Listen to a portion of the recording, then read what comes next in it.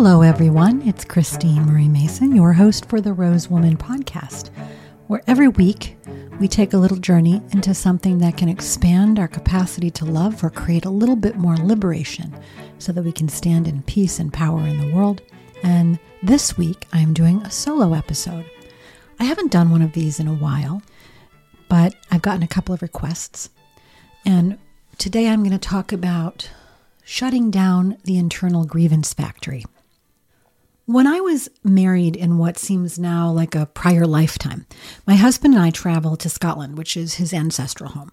And on the airport arrival in Edinburgh, there were lines hours long, and it was not fun after a long flight. But on the ground in line, we found a little charm bracelet, a charm of a typewriter.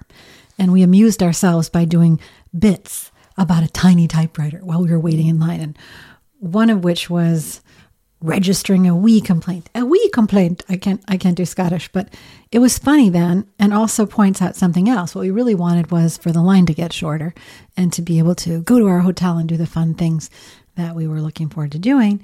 But it points us to that complaint or grievance is really a desire for something to be different than it is, a longing, perhaps, for change. Yet many people stay stuck in the frequency of complaint without really getting to the underlying desire. Complaining about their spouse, about their job, about the way the world is, complaining about themselves even. And that's what I'm going to talk about today. How do we liberate ourselves from the frequency of complaint, move from being a grievance factory or frequently offended to being visionary agents in our own life, not just for ourselves, but on behalf of every being we come into contact with. Because kind of being in that muck of self-imposed powerlessness in this complaint frequency, it not only is draining for you, but it's draining for everyone you encounter. It doesn't actually get you closer to what you long for and desire, nor does it lead to positive change in the world. And frankly, it's very unattractive, and it pushes many people away, except perhaps for other complainers. So I want to talk here for a moment about that. How do you know when allying with other people around something that you don't like in the world is healthy or not healthy? When you're on a fear-based or complaint frequency, or when you're on an empowered change frequency. I'm thinking of the 6 a.m. coffee crowd at the local Pete's. It's a bunch of old guys who gather every morning to bond over conspiracy theories, politics, and gossip. And yeah, they're bonding and getting social support, which I'm all for in the world that's so lonely. But they are bonding in their curmudgeonness, and they are keeping each other in a fear-based holding pattern, while other people, frankly, are out making things happen. And it's like that thing about the man in the arena. You know, I'd rather be the man in the arena than the one sitting on the sidelines criticizing. There's another crowd that gathers midday. It's young moms who are all about supporting each other and becoming more present parents. So when they bring up a topic or a situation that could be perceived as a complaint, like something they're having trouble with, and they support each other in empathy and then offer their best advice to help each other activate in a way that would create real change, not stay stuck in it, not stay stuck in, oh, I'm so tired, or oh, I'm so this. I mean, sometimes you want empathy, but mostly we hope to live our lives in a fuller vision of what's possible. So my teacher, Thomas Hübl, talks about this as the alliance of our younger parts. So what does this mean? It means that sometimes, we'll see a situation or a person and we have a strong reaction to it. We might get alarmed or fearful or outraged or suspicious. And then we look around the room and we try to find somebody else who's reacting in a similar way, or we might even feel them reacting in a similar way. So instead of looking at things with a clear eyes in our present, we're looking at it from this younger part of ourselves. And then we find other people who have a similar frequency of unprocessed trauma, and we form a little cabal of gossip and complaint and spin each other out further. And the story gets bigger and bigger, and we're sort of in this drama. And we might even convince ourselves that because others see it our way, that that's evidence for the younger part being right, when it's actually only a confirmation bias from people who have been injured in the same way. So when something is triggering a reactive trauma response in us and we seek out others to validate it, we bond on that basis. It's a kind of collusion. And then you know what happens. Gossip, persecution, it gets messy. So it's a very subtle thing to say, sometimes our grievances and our complaints are accurate and pointers to desire. But how do you tell the difference from when your talking with others produces agreement that there's something wrong that's coming out of a shadow alliance versus something that's coming out of a collective insight. Thomas tells us to tune into ourselves when we're in complaint and grievance and ask, which part of me is speaking right now? Is it the present-based, here and now, thoughtful, deliberate, choice-capable part of me? Or is it a flooded, younger part of me? And if you're not in psycho-speak, flooded means overwhelmed. Like you've got all these emotions coming up, so you can't basically think clearly. So this is from an interview. Might be helpful. The wounded child tends to be young, from the first moments of birth unto 5 or 6. That part of us tends to just get overwhelmed. And it was what was on the receiving end of abuse or neglect. And this adaptive child is what some psychologists have called our character defenses, our personality, our ego structure. It's a part of you or me that adapted to what was going on in our childhoods in the absence of healthy parenting. And the adaptive child part of us tends to be black and white, perfectionistic, relentless, very rigid in their thinking, harsh, certain, and tight. Whereas the functional adult part of us tends to be nuanced, have a sense of gray, be forgiving, not relentless, not hard, not harsh. So that's a clue.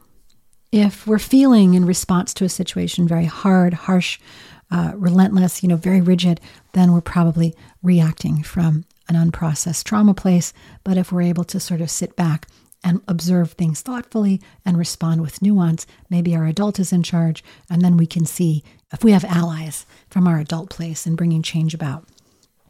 Okay, another version of that, by the way, would be judgment versus discernment. Like are you out there judging people? I mean, how exhausting is it to be the judge on the jury or to be judged versus just being discerning about what you prefer or don't prefer in situations or in people to hang out with? So everything has a purpose, everything that exists. So what purpose does healthy complaint play? As I said earlier, it's a pointer to an underlying desire. One thing I really like to do, and I've been supported by this with some great friendships, is to move from complaining about how things are to creating a clear vision of how we would like them to be, and then see if and how we could craft a path to that vision together, if that's possible to do it together.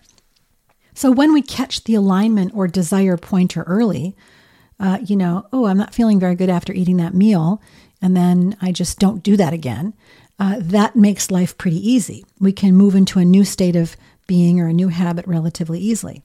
But if we don't catch the complaint and the pointer to a desire, like I want to feel healthy or I want to feel better early, then it doesn't propel you into a different state until you get to the point where it's incredibly painful. So that's what in addiction circles is called bottoming out. And let's be a no to that, okay? If we notice when we're in the frequency of complaint and what our desire is, and we can notice it and catch it early and then act on it early, we don't have to continually be in complaint until it gets worse and worse and worse and we're bottoming out. So there are rewards for not being in a vision frequency. When you decide you're not going to be powerful, you're going to stay passive. And we all know those rewards because we see them in our lives, in our own lives, in people we know, that sometimes there's a little pleasure that people get when they get attention or pity from their misfortune, a kind of a weird thrill from showing off their injuries. Kiss my owie, my boo-boo. And it's not only the attention, but they can create a sense of guilt and obligation in others. And the other benefit for being passive or not being in your vision state, but being in the state of complaint, is that you can refuse to accept responsibility for a problem, which might feel liberating in the short term, but it's definitely not liberating in the long term. Sometimes we just find that we can't move into the vision state.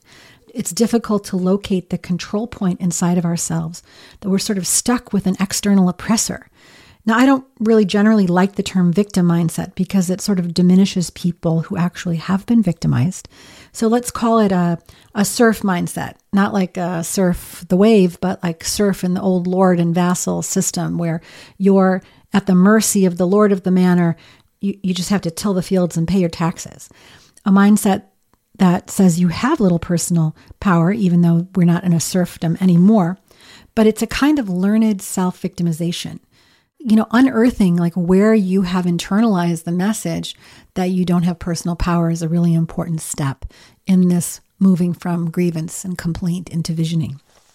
So here I want to talk for 1 minute about that New Age trope of things not happening to you, but things happening for you, and how that ironically reinforces the external locus of control. It just makes the universe more benevolent.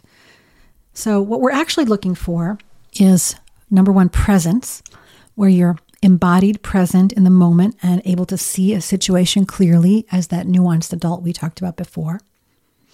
Second thing we're looking for in this process is accountability, where we are able to answer for the outcomes that are resulting from our choices and our behaviors, where we don't blame others if things go wrong in our lives. Basically, we take ownership and responsibility for our own lives 100%.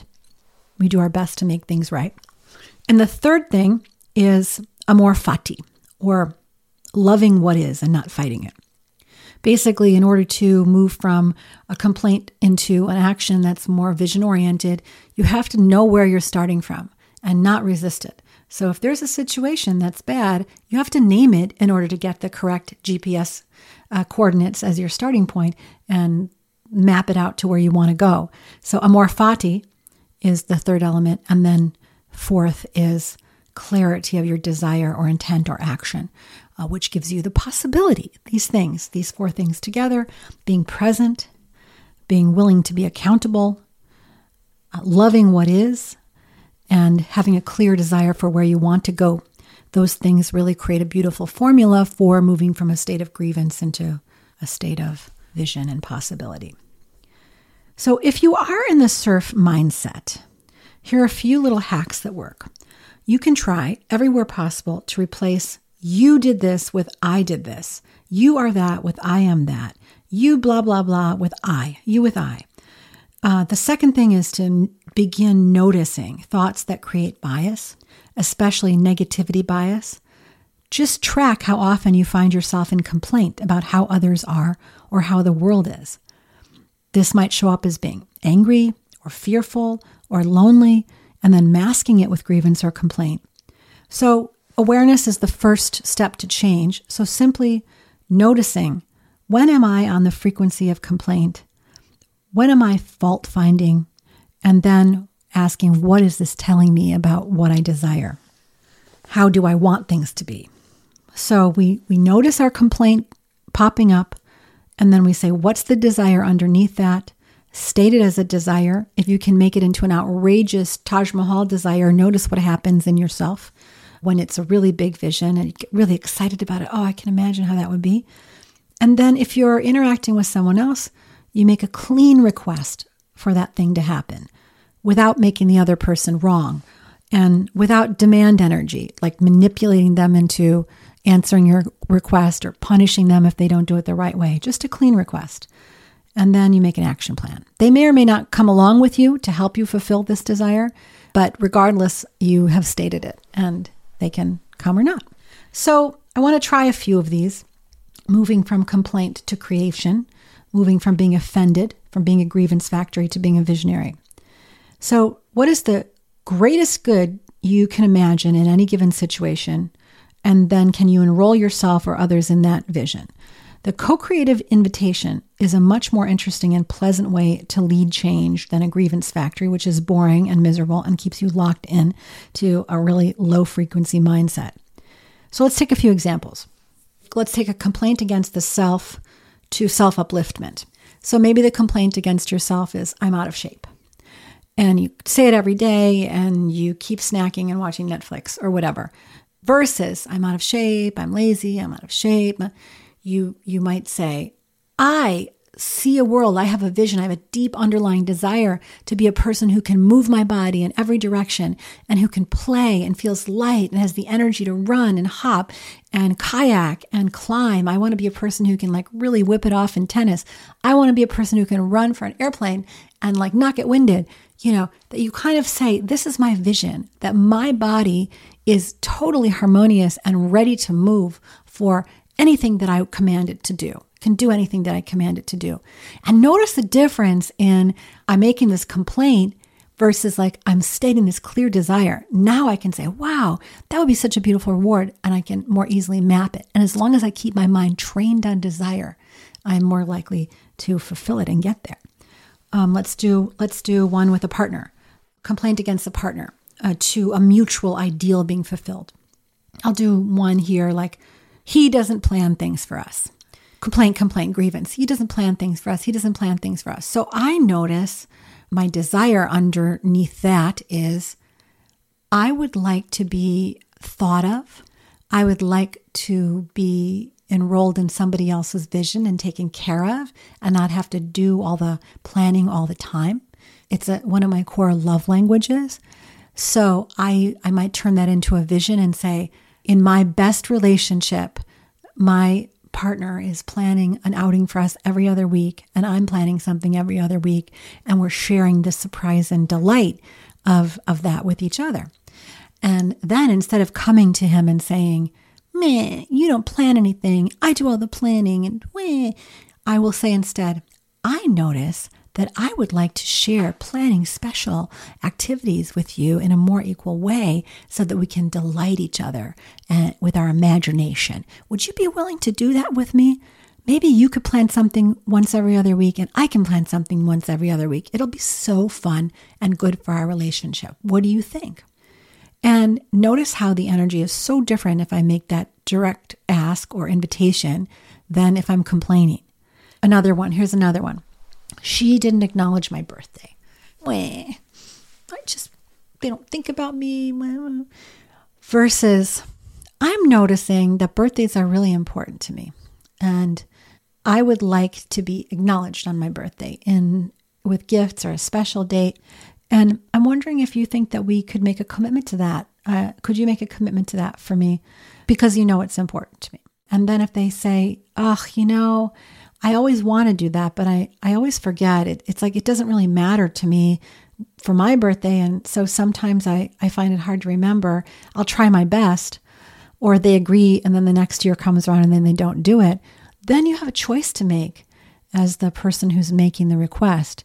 You don't go back to grievance. I told you I wanted you to pay attention to my birthday. We don't do that. We just say, I'm noticing that my partner doesn't do that very well.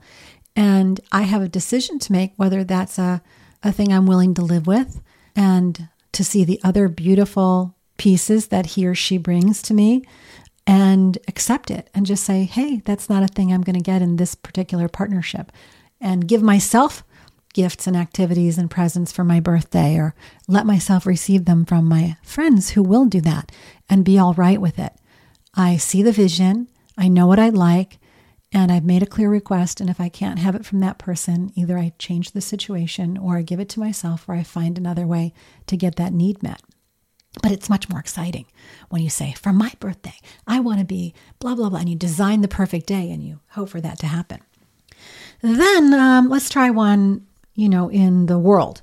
Let's try my clients mess with me around money and no one pays me on time. And you notice that that's a complaint that comes over and over. Month after month after month, that complaint has been around for 3 years. That's a ridiculous situation, people. What is the underlying desire? The underlying desire is not to have cash flow anxiety, to feel safe and secure in knowing that your bills are going to be paid and not to always be waiting on others who eventually do pay you, but maybe it's short. So you say, that's what I want. What would that take? Then you look at how long the average client takes to pay you. And you say, oh, it's 57 days. And then you say, okay, well, I'm going to get myself a little nest egg that's continually 3 months of petty cash on hand. So I never have to worry if payroll is covered and all that other stuff. I'm going to have cash on hand to cover those things. So I've moved out of the complaint into my desire, which is to be cash flow, a positive all the time, never have anxiety about money. And then I figure out a way to create that backup plan. And while I still might request that my customers pay me on 30-day terms and that they're not late, and I might get more effective and efficient collections processes in place, in the meantime, I've dealt with my underlying desire, which is not to feel financially anxious. And we could even take it at the world level. If you say, oh, the environment, for example, the environment climate change and there's so much collapse happening, and I'm very afraid that humanity is going to come to its end of its time on planet Earth, and I'm powerless and people are jerks and, there's no hope for us. That's a very difficult place to be living versus like I desire to live in a world where people celebrate less materialism. They celebrate more bondedness and more human connection. They really work toward reducing their impact, and that I live with people who share those values, people who are happy to be living with less. And I can start to feel in my body what it's like to be in that community, a simplified material world that is running on clean power. And then I make a vision statement. I am going to live in a community that is running on clean power, where I'm growing my own food with other people, and that material stuff isn't celebrated. I'm not going to celebrate it in others anymore. I'm just going to live this life and be radiantly happy and see if it's contagious. And also I'm going to work with my community to make some of those changes. And I've moved now out of my complaint into a vision for my own life and a way that I can carry that out into the world. Someone told me once, you never change the world by complaining, by being angry about a situation. You change it by being attractive, by being an attractive force for an alternative way. So anyway, you see how these new narratives, the change in energy, totally moves the feeling tone in the room. Once you have the desired state and you're committed to being an agent, the next step is to ask, what can I do to solve this problem or to make this vision a reality before I lean into others? And then knowing when you want to bring in help or collaboration because it's desired or it's needed or it's just plain would be more fun because you are living in this relational world. Okay, big breath. So I think the last piece that I want to talk about here is we live in this relational world. And some of us grew up fault finding, like you're looking around the room and the people who you're modeling yourself after are always looking for the thing that's broken, instead of appreciating the things that aren't broken, the things that are good. So the more you're engaged in appreciation on a daily basis, you build a bank account with the other person that makes it more resilient to complaint or grievance or trouble of any kind.